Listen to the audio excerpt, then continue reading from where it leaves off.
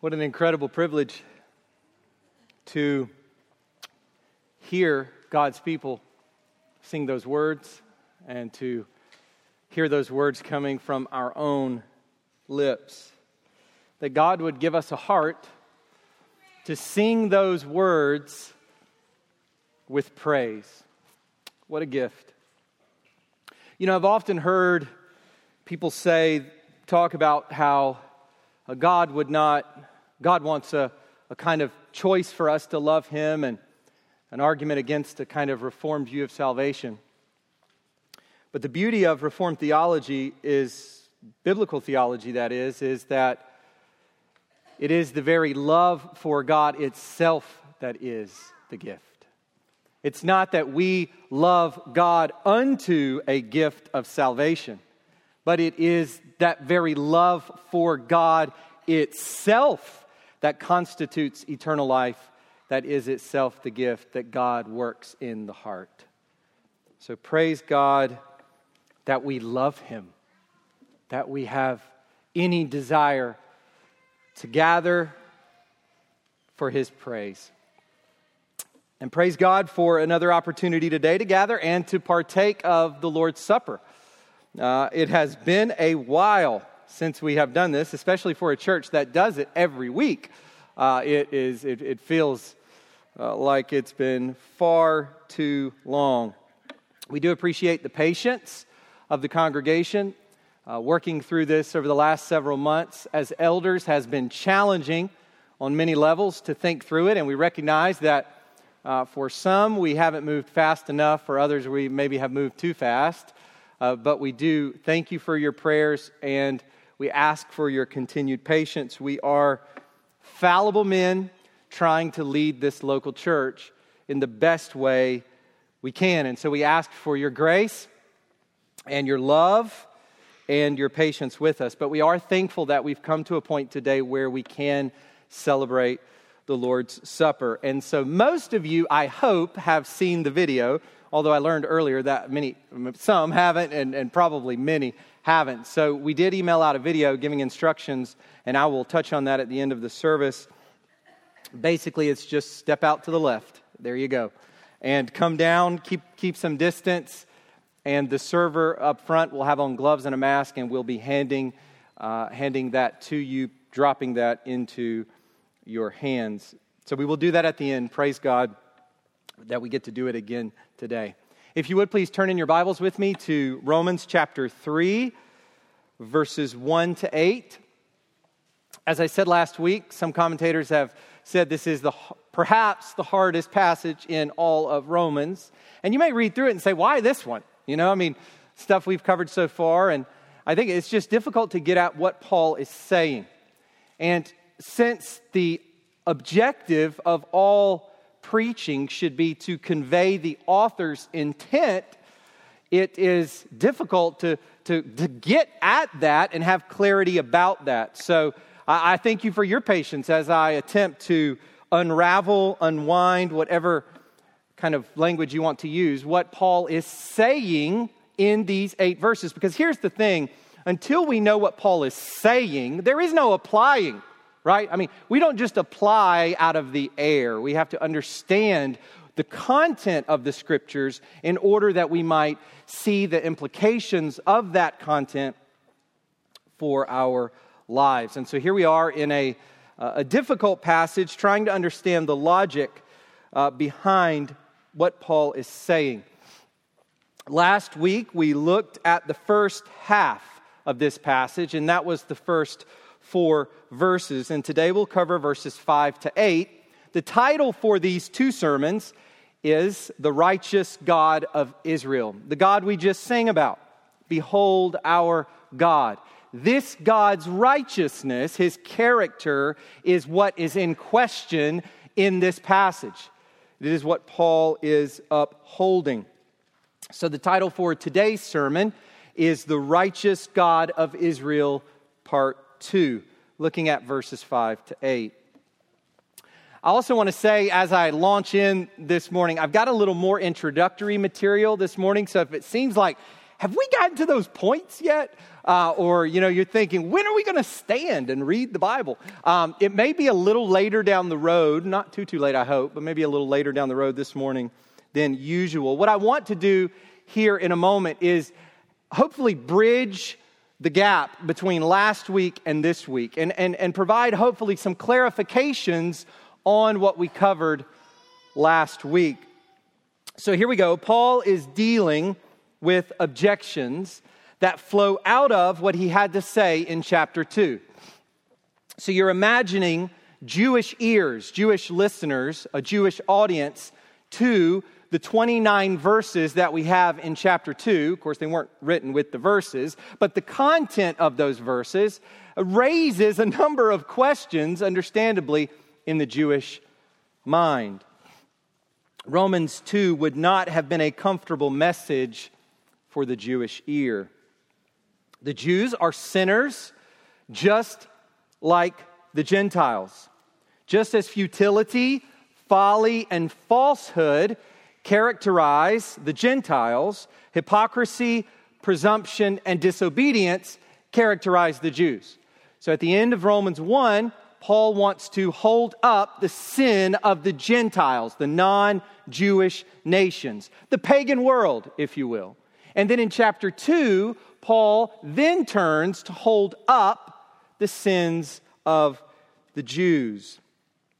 All are under sin. That's where Paul is headed. That's the main objective of this entire section.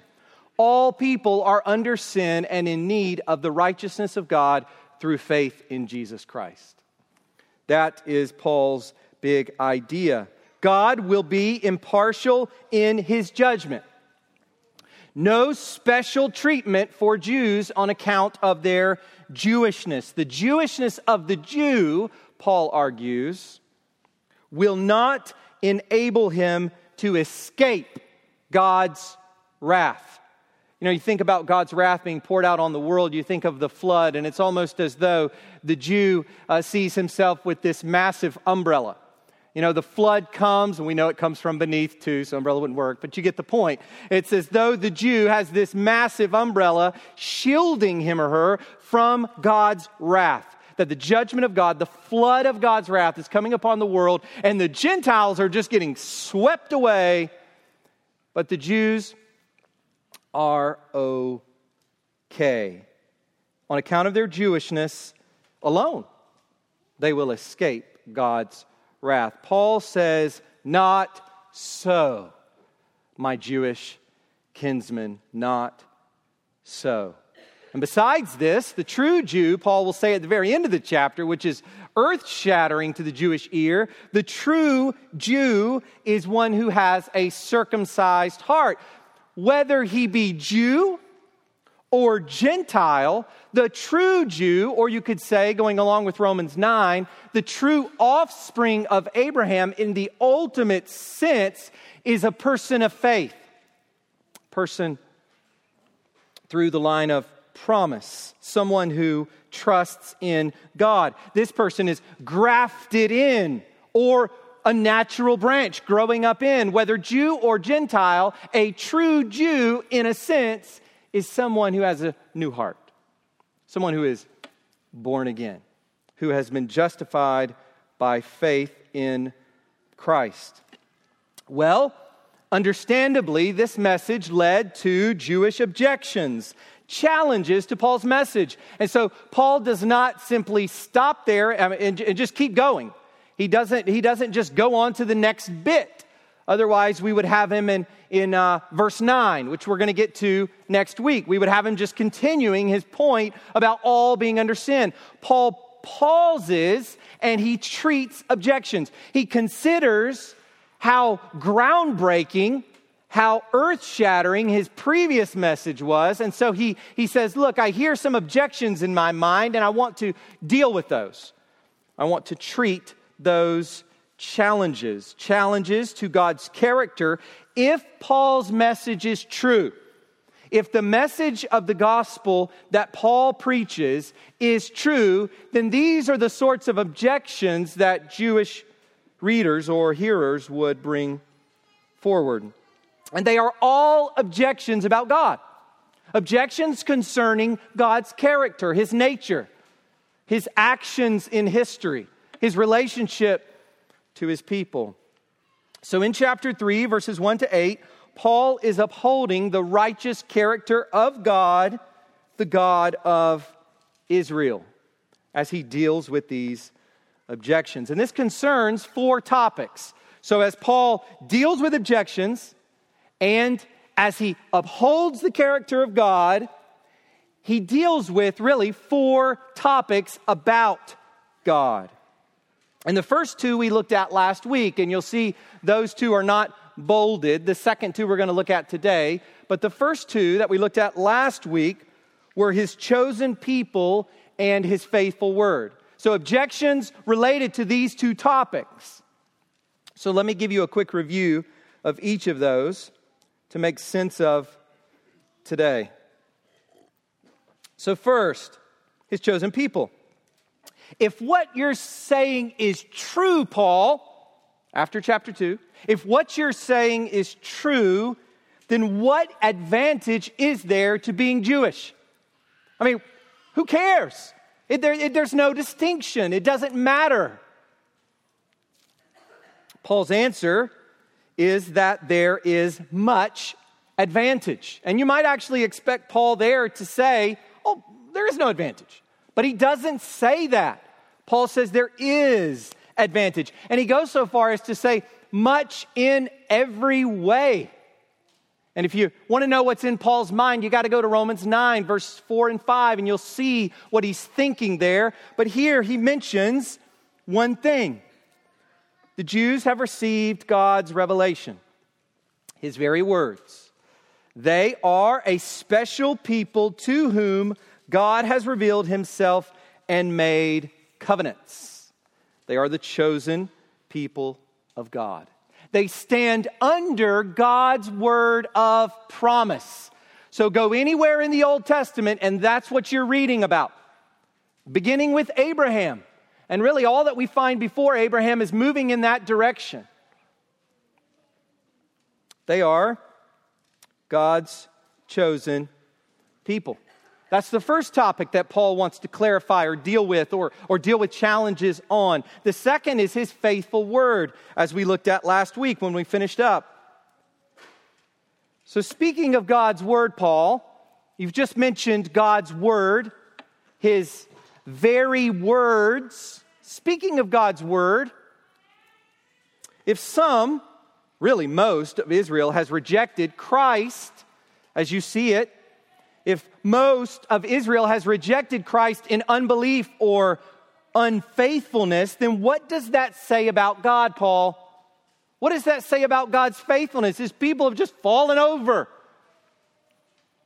Surely, God has now been unfaithful according to your message, untrue to His word regarding the Jews. Paul's answer, of course God has not been unfaithful. God is always true. This is basic. God is always true, even if everyone else proves to be a liar. God is true to His word of salvation and to His word of judgment. And as the NIV renders the quote in verse 4, God is proved right when He speaks, and He prevails when He judges. God's very judgment of Israel for their sin and unbelief is itself a demonstration of His faithfulness. And last week we talked about how when we think about God's faithfulness, great is thy faithfulness. We sing that song, right? And we think about all the ways that God has helped us in time of need, rightly so.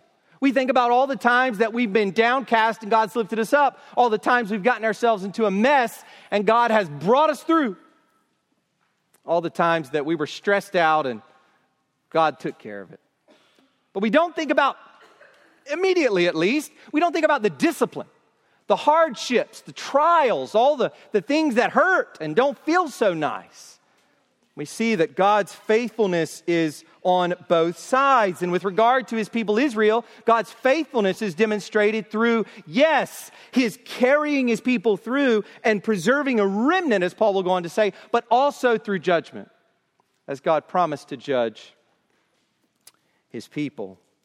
So that's what we've seen so far. But before I move on, I want to offer just a couple of clarifications from last week. So for some of you, last week didn't pose any problems at all. It was clear. Maybe for others of you, it left you scratching your head, wondering what is all this stuff about Israel and Romans 9 through 11 and these quotes from Romans 11. So let me make a couple of clarifications that I think are needed. So first, last week I asserted that Paul has in mind the fact that God still sees Israel as his chosen people. Yes, ethnic, not the true Israel or the true Jew who is circumcised in the heart. Yes, that is true, Jew and Gentile alike, but that God sees Israel according to the flesh, that is Israel, ethnically speaking, God still sees Israel as his chosen people. And it couldn't be clearer than we saw in chapter 11, verse 28. They are beloved for the sake of their forefathers. He's clearly there talking about unbelieving Jews, unbelieving Israel, that there is a sense in which they are enemies with regard to the gospel, and there is a sense in which they are beloved. And that's difficult to wrap our minds around. But I just wanted to assert last week that Paul has this in his mind. Paul is writing Romans 3, 1-8 with Romans 9 through 11 stuffed in his brain. And so we have to read the two together as well. And the second thing I asserted is that God has a future salvation for all Israel. To quote chapter 11, verse 26, all Israel will be saved. So those were the two things that I said last week, that God sees Israel as an entity and that God has a future salvation in store for Israel in history. So here are the two clarifications I want to make. First is, last week I said that many, even most within the Reformed community, have gotten this wrong. And I think it would be better for me to simply stick with the word many. I think most is probably an overstatement, although I have heard people use the word most. But I think many is probably more accurate. The word most is arguable and doesn't really do justice to the diversity of thought that exists on this subject within Reformed Christianity. So I don't think we could say, it's arguable, but I don't think we should say, perhaps, that most of Reformed evangelicals would reject what I've just said, but many would. So let me give you a quote just to kind of fill this out from an issue of Table Talk from Ligonier Ministries on the question of Israel. This is what they say. And by the way, it would be reflective of this diversity even within Ligonier. And also, Ligonier, of course, as many of you know, the ministry of R.C. Sproul, is probably one of the most well-known popular expressions of Reformed evangelicalism. So here's what they say. Many Christians believe that the promises to Israel are completely fulfilled in the New Testament church. So this is the view that I was arguing against last week. Many Christians believe this. This position, held by many Reformed scholars, believes that Romans 11 is not speaking of any special event to take place in the future concerning the Jews as a people, but more generally speaks of individual Jews who come into the kingdom of God during the gospel age. And in fact, Calvin will assert that all Israel in Romans 11 refers to Jews and Gentiles alike, Israel being the church in general. And this was a common view for the 2 centuries following Calvin. But it goes on to say, this Ligonier article goes on to say, others also, including many Reformed scholars, think differently. They hold that Romans 11 predicts a future conversion of the Jews.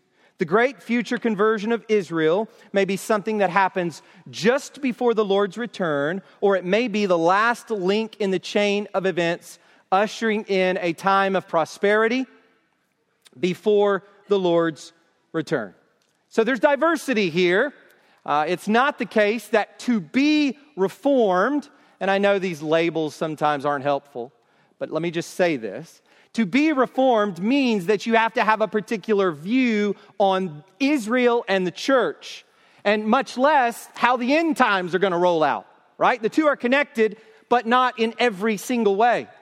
And so I just want to make clear that there is diversity, but that many within Reformed evangelicalism, as I said last week, have gotten this wrong. So that was the first thing, clarification. The second is that this all Israel does not mean every Jew throughout time will be saved. So I think it's possible that after listening to the sermon last week, you may have come away with thinking, does this mean, if all Israel is going to be saved, does this mean that all Jews throughout history are going to be saved? And the answer to that is absolutely not. That was the very idea that Paul was refuting in chapter 2. Remember, the Jews had this idea that Abraham is sitting at the gate of hell. He's got his lawn chair pulled up there. He's sitting at the gate of hell. And anyone who comes through who is coming on their way to hell, and they're a Jew, they're a circumcised Jew, Abraham just somehow turns them back and gets them up into heaven. That this was a view among rabbis. And Paul has, I think, this view and views like it in mind as he writes Romans 2. Of course, all Jews will not be saved. This is clear from what it says in Romans 2:9. Look at the language there quickly. Romans 2:9. There will be tribulation and distress for every human being who does evil, the Jew first, and also the Greek. So it's clear. There will be Jews, and many Gentiles, who endure eternally this tribulation and distress. The salvation of all Israel is an event in redemptive history, as Paul describes it in Romans 11. He talks about a partial hardening has come upon Israel, and that now the fullness of the Gentiles has come in. Earlier he says there's a remnant that has remained among the Jews. There's a remnant, a portion of Jews who believed. But for the nation as a whole, there's been a hardening of the heart, a blinding that has happened. And now the fullness of the Gentiles, or the Gentiles are coming in, and there's going to be a point in history when the fullness of the Gentiles has come, and then after that, all Israel will be saved. Some sort of event in history, in the future, whereby Israel as a collective whole will turn to Christ as Messiah. So I won't say any more about that, but I did want to make those clarifications because I think all of this is in the background to Paul's thinking in Romans 3. But we're going to get deep into that when we come to Romans 9 through 11. Third, why does all this matter for us? Why am I spending so much time today making all of these clarifications? Why did I bring this up last week? I mean, really? Do we need to do this kind of thing? Just give us some prac apps for life and let's go. No, it's so important that we understand these things. And I want to give you 3 reasons why this is important for us, why this matters for us. These are not the points for the sermon. These are just some little introductory bits. So first is humility. Why does all this matter for us? Why spend so much time trying to parse it out? First is humility. Here's the thing we need to understand. Church, largely Gentile church, we are not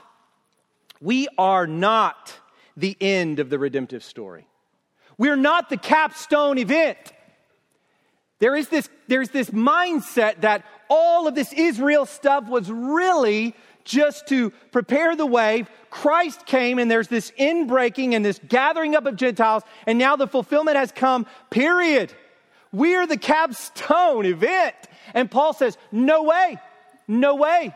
Romans 11 says that this kind of thinking is prideful, lest you be wise in your own sight, Paul tells a largely Gentile group of Christians.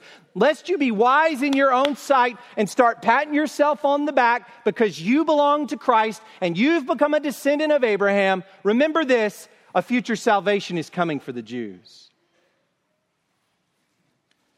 The end of the story has not come yet.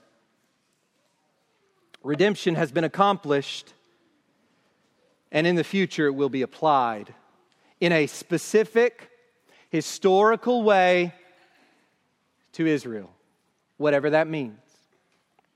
Humility. Humility. Second implication of this for us is reassurance.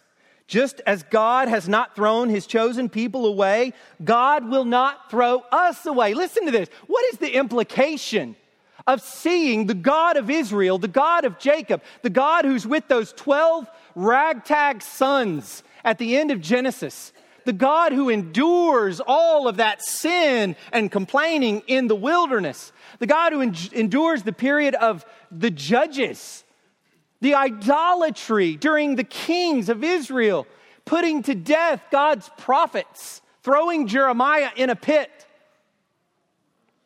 killing others. And God was patient with his people. He has not thrown away the Jews. And that gives us heart because it tells us that God will not throw us away in our failures. God will not throw his people away. And that's exactly why Paul says, this really is not difficult. It is not unclear. That is exactly why Paul says in Romans 11:11, so I ask, did they, this is Israel, largely unbelieving, did they stumble in order that they might fall? By no means. Rather, through their trespass, rejection of Christ, largely falling away, through their trespass, salvation has come to the Gentiles so as to make Israel jealous.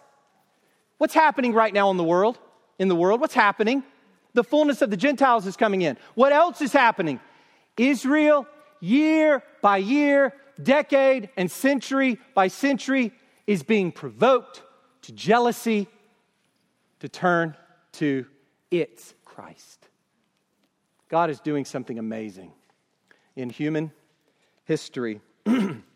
And if we ignore it, we lose this reassurance. In some ways, I think, we lose a bit of it if we ignore God's purposes with Israel. And then finally, Bible reading. It just gives us a better understanding of the Bible. The way we put together the Old and New Testament is important.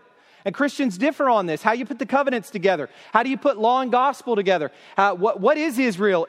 Are Christians part of Israel? Can the church be called Israel? Is there a sense in which that can be the case or not? And how does God relate to Israel today? And then politically, what do we even do with the modern state of Israel? Is that even related to these questions? All of this is important, and I think it helps us read our Bibles better to understand what's going on here.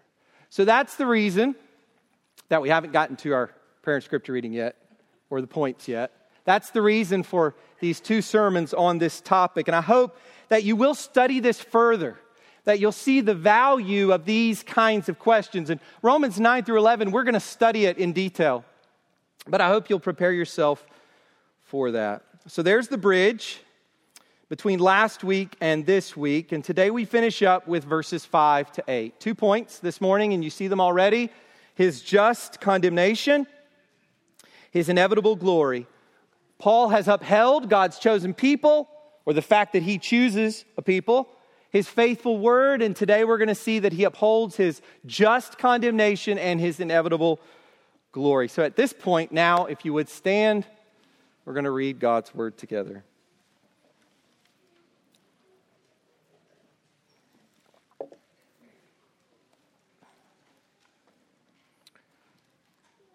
Romans 3, verses 1 to 8.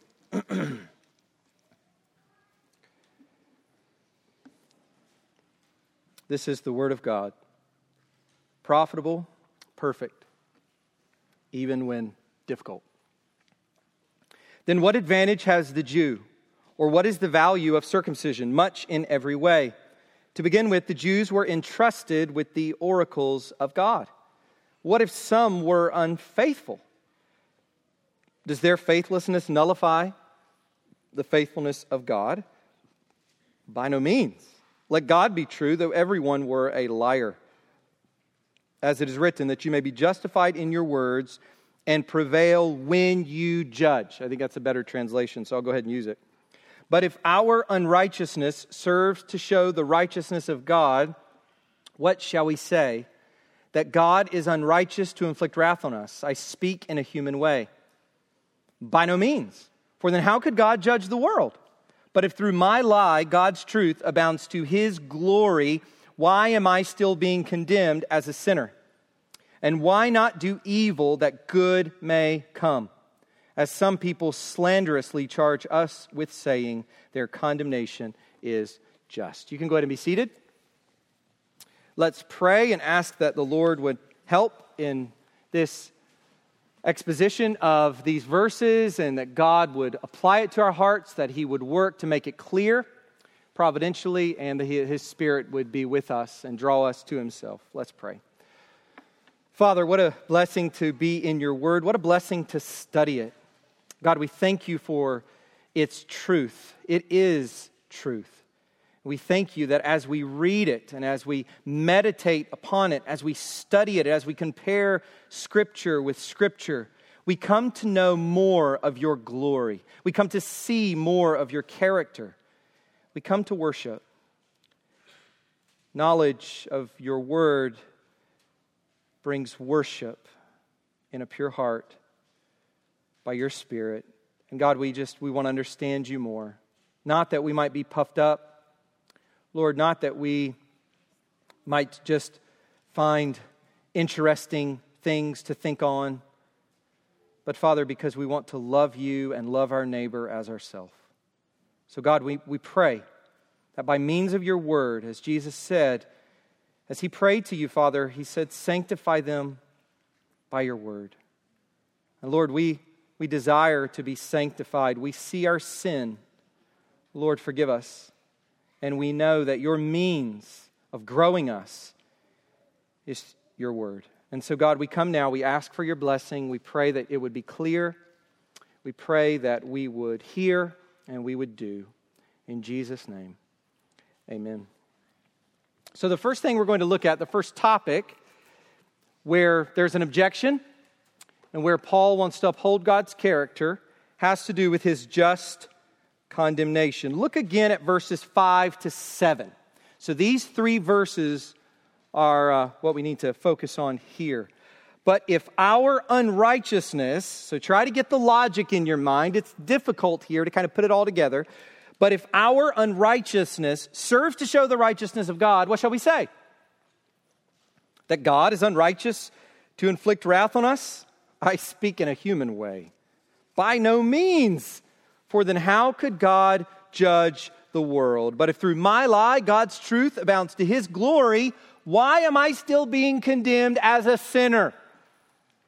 The objection that Paul deals with here has to do with the righteousness of God's judgment.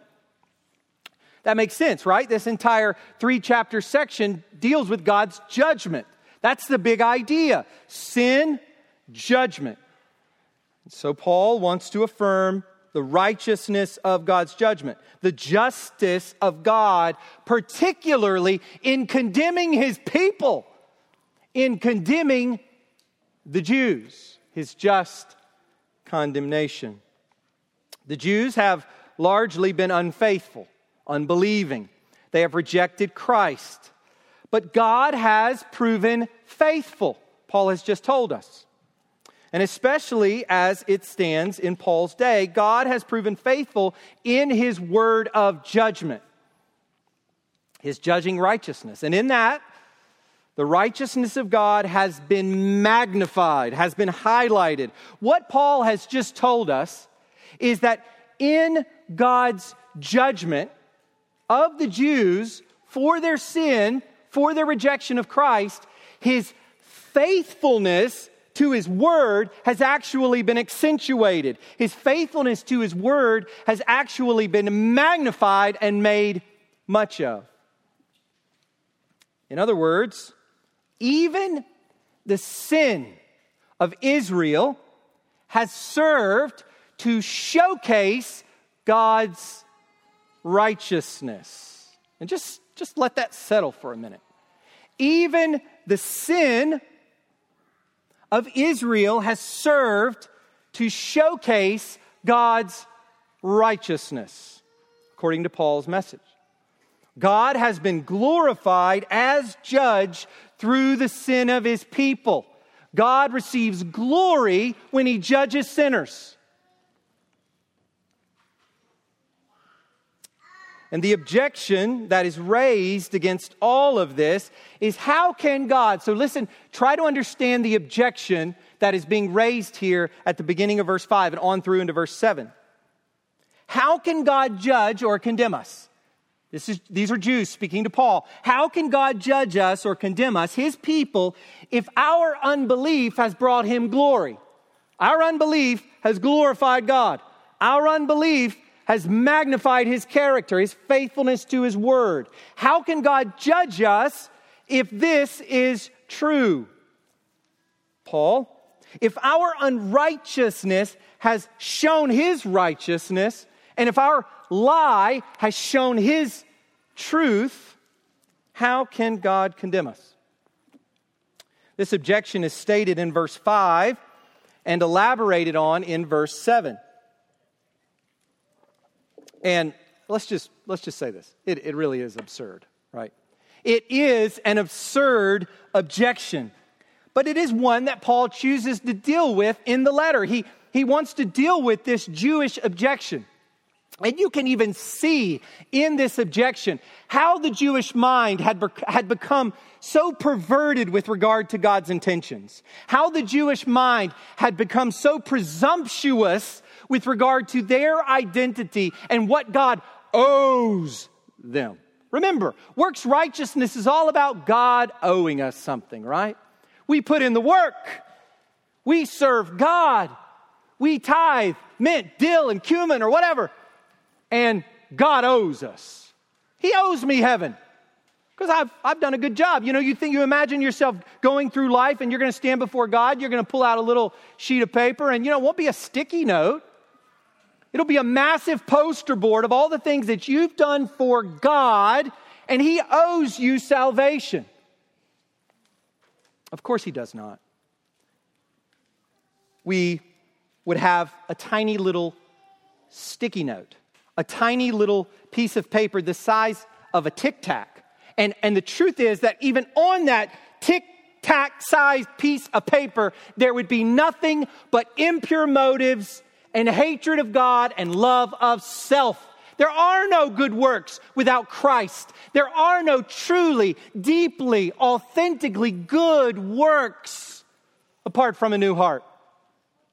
But they had so perverted God's grace to his people, so twisted the nature of God's law. And we see this in the Sermon on the Mount. And so it helps us make sense of this kind of objection. It seems to be so fallacious, so ridiculous, and yet it's there. And Paul deals with it. And so how does he respond? How does Paul respond to this ridiculous objection? It's twofold. It's quite simple. First, he responds as he did to the last objection. By no means. Certainly not. God forbid. And all the other plethora of ways that that's been translated. There's so many ways that people have dealt with that, but it is the most emphatic rejection of an idea that you can get. By no means. What you're saying is unthinkable. Just as God could never be unfaithful, so too could he never be unjust. God cannot be unfaithful.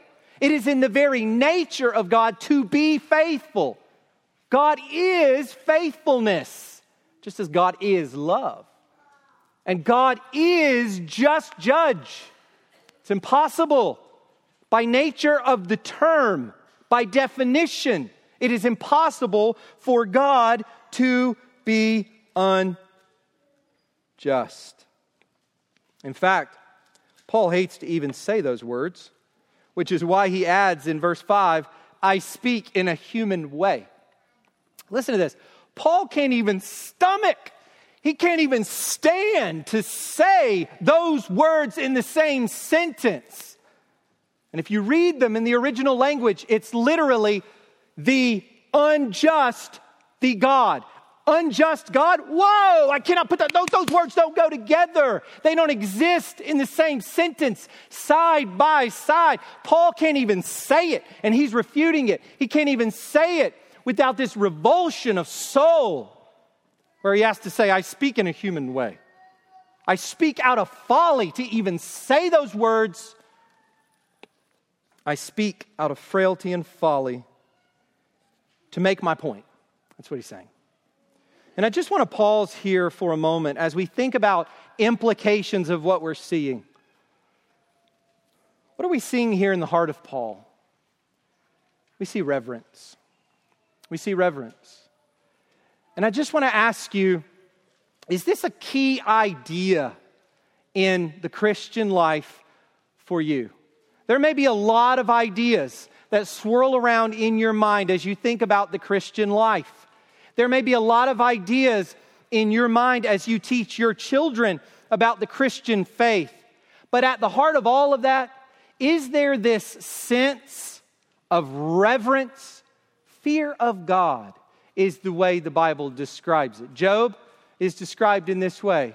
Blameless, a man who feared God. And here's the thing, your children may grow up to say a lot of things about you, but will they be able to say as they grow up and they get older, my mom, my dad feared God, was reverent with respect to God.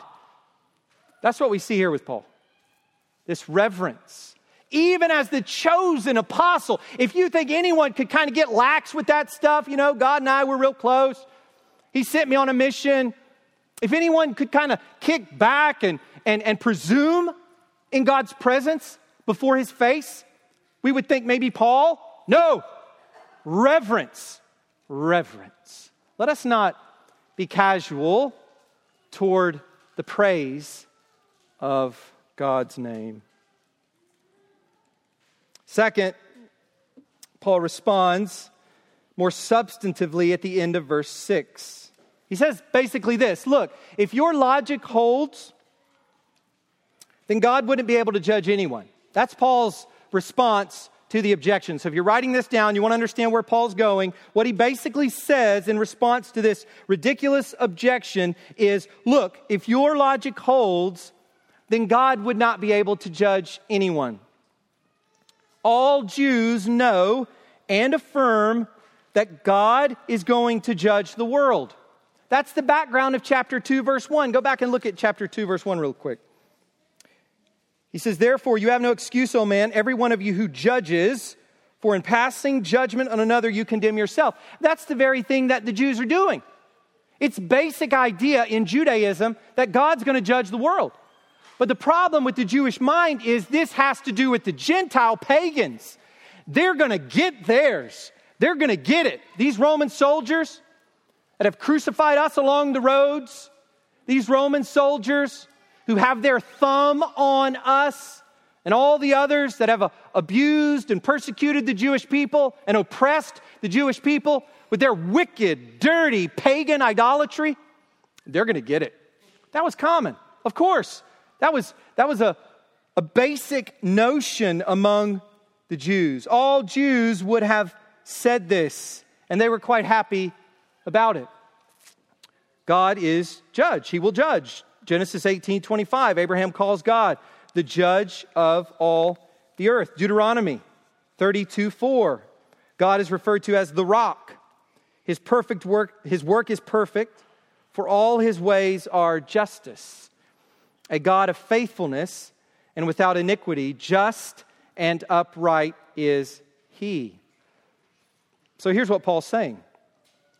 If God is going to judge the world, injustice, which you all agree, Jews, right? My fellow Jews, you agree God's going to judge the world. He's going to judge the Gentiles. Oh, of course, Paul. Yes, God's going to bring it.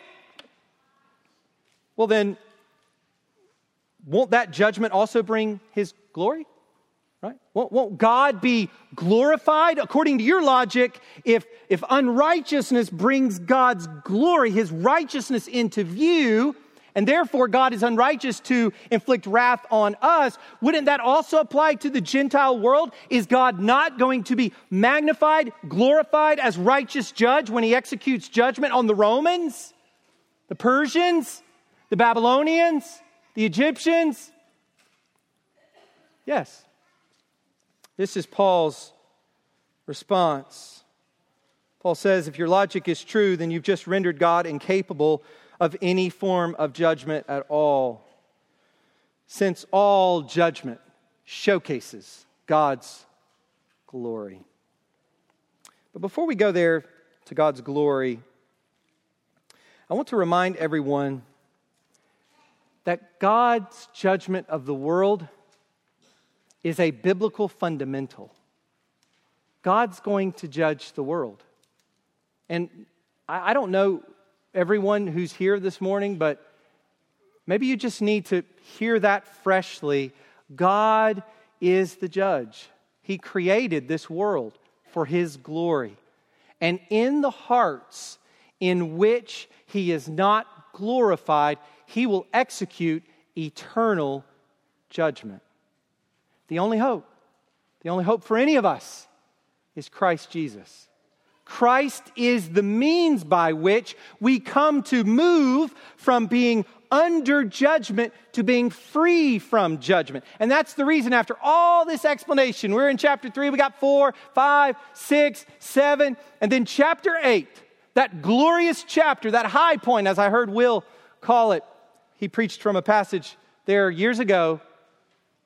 That high point, that mountain peak passage begins how? There is therefore now, after all I've said, there is therefore now no condemnation for those who are in Christ Jesus. Know this, God's going to judge the world, but know this, in Christ, your sins, my sins, paid for at the cross. God's judgment executed at the cross. And hear this. How much more does this help us appreciate what Christ did at the cross? All this sin that we're reading about, all of this judgment and wrath, this white-hot fury against sin was endured by our Savior. He didn't just get beat up at the cross. He didn't just get nailed at the cross. He took upon God's judgment for sin like this, for hypocrisy and presumption and pride, for folly and futility and ingratitude and idolatry, perversion, hatred of fellow man. He took all that upon himself at the cross so that we could be forgiven. Apart from Christ, you will endure God's judgment forever. Don't ignore that. Children, don't wait till you're 10, 12, 18 to trust in Christ. Trust Christ now. Call out to him now. Call upon the name of the Lord. Whoever calls upon the name of the Lord will be saved. Call upon Christ now. Ask him to give you a heart of faith. Ask him to change your heart, give you true repentance, and turn to him. Commit your life to him and put your trust in Jesus Christ's death on the cross and resurrection to forgive your sins. That's the only way. That's the only way. So secondly, as we finish this morning, let's look at his inevitable glory. Look with me at verse 8.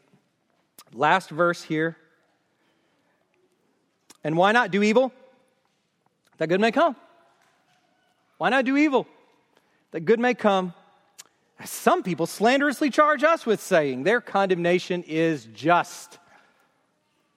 We've just talked in verse 7 about God's glory. Just as judgment, the judgment of God is a basic biblical idea, so too is God's glory. This is a basic biblical notion, the glory of God. Let me give you a few verses. dealing with God's glory. 1 Samuel 15:29. Listen to the way God is described.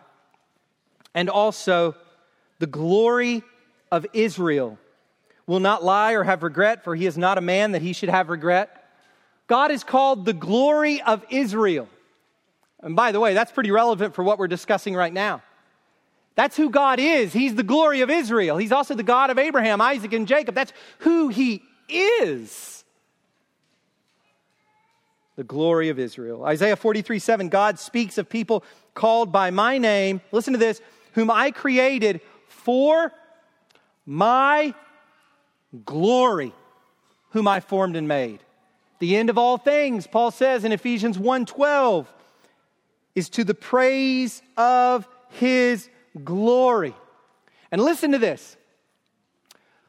Romans 1 through 11 is the doctrinal section. Romans 1 to 8, dealing with our salvation. Romans 9 through 11, dealing with God's historical purposes, Jews and the church and so forth.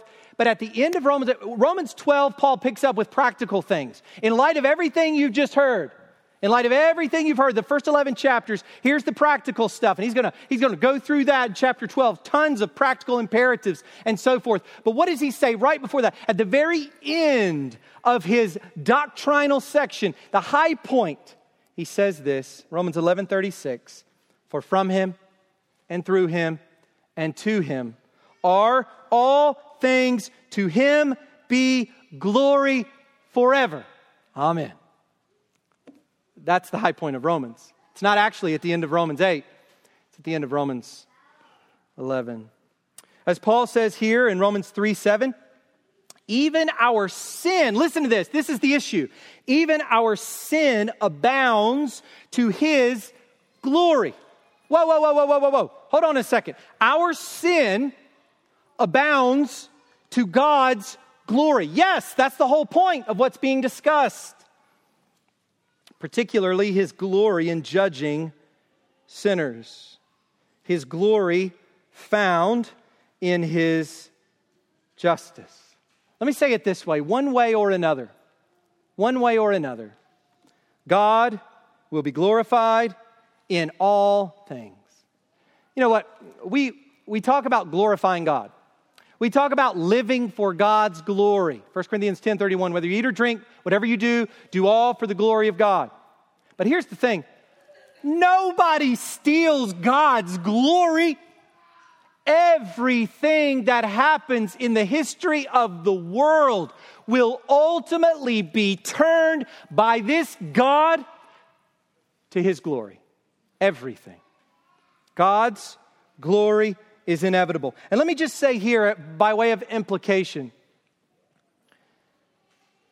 this unshakable glory is worthy of all of our praise and confidence. Here's the thing. God will be glorified through you, Christian. We fail. We stumble. We won't fall like Israel. We stumble. We fail. We sin. But God will be glorified through his people. He will glorify us in order to glorify himself. That's what glorification is all about. We think about, okay, we're going to get to heaven. We're going to be raised. Our new body is going to be raised, united with our soul, new heaven, new earth. We're going to be glorified. No, who's going to be glorified? God is going to be glorified through what he's done for you through Christ. God is glorified in our glorification. God's going to get his glory. And so, the ridiculous objection is brought forward that if God is glorified or if good comes through sin, then we ought to give ourselves over to sinning. This is the big idea. So if you're taking notes, kind of catch this. This is the objection. Because God is going to be glorified through sin, we ought to just give ourselves over to sin. Why not do evil that good may come? The good of God's glory resulting from human evil justifies human sin. That's the ungodly error that Paul addresses here. The good of God's glory resulting from human sin turns around and justifies that sin. If God is glorified through judging our sin, then our sin actually is good. Man, that's perverse. Man, that is absolutely perverse. And there's a similar mindset here with regard to God's grace. We find that in Romans 6. A similar mindset when people say God will use my sin for His glory in order to justify their sin. Are you doing that today? Oh, God's going to forgive me. Oh, just embracing sin? Just embracing sin? Continuing in sin? Because God's going to be glorified in giving you forgiveness later? That's a wicked heart.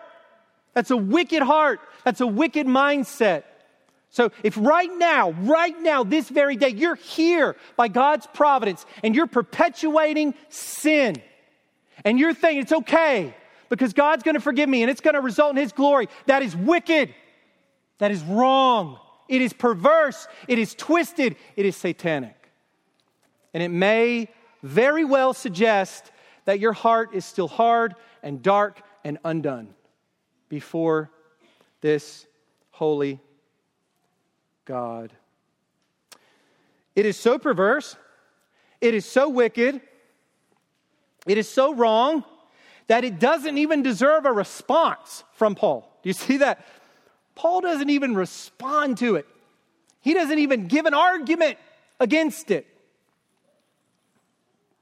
He simply says their condemnation is just.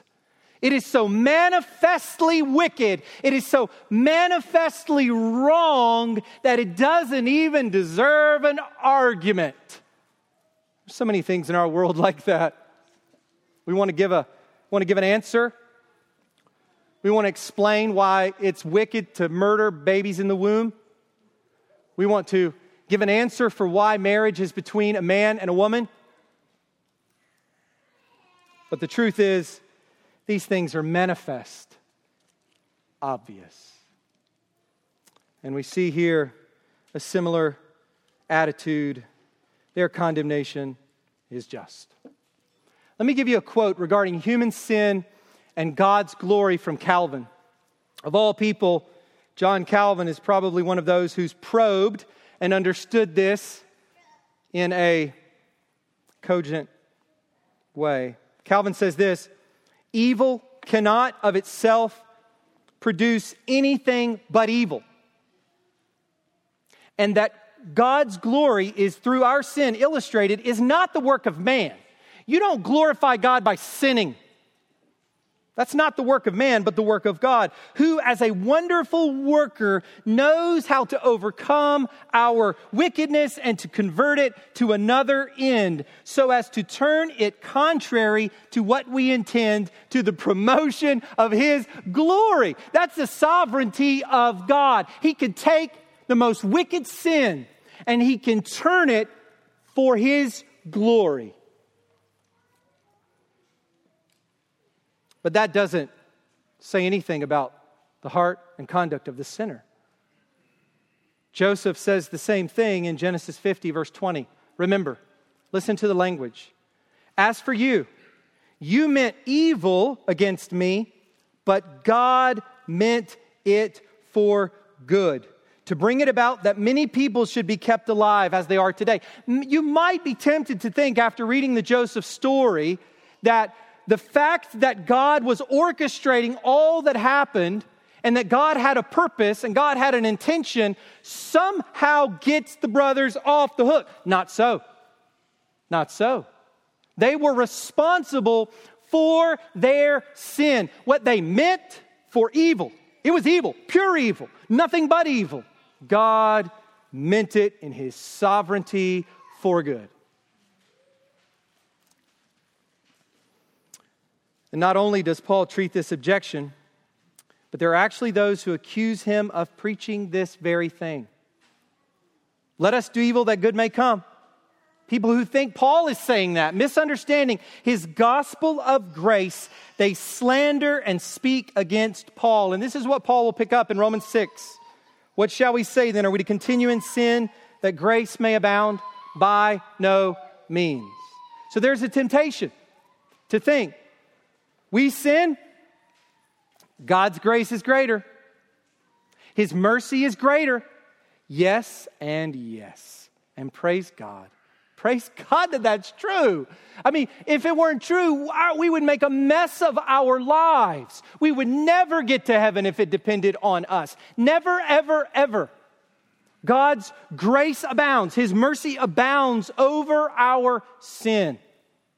But this can never be used as a license to sin, to flirt with evil. And some are thinking that Paul's gospel of grace means just that. I finish with a quote from the early Christian theologian Origen. He says this is an argument raised by unjust people against the Christian faith.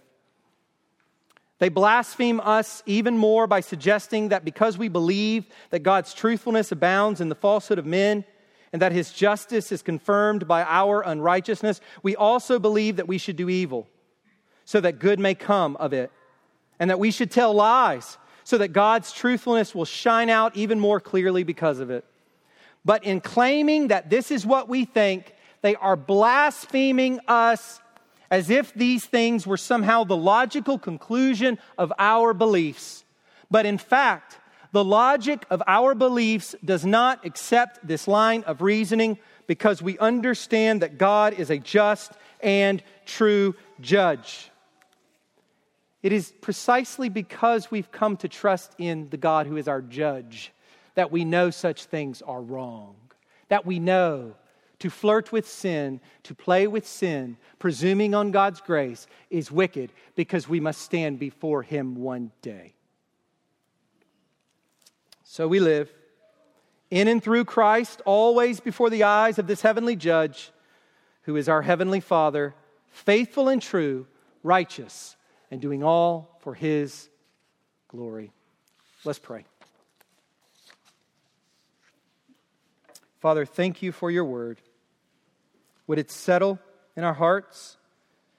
Would it help us understand what will come in weeks to come?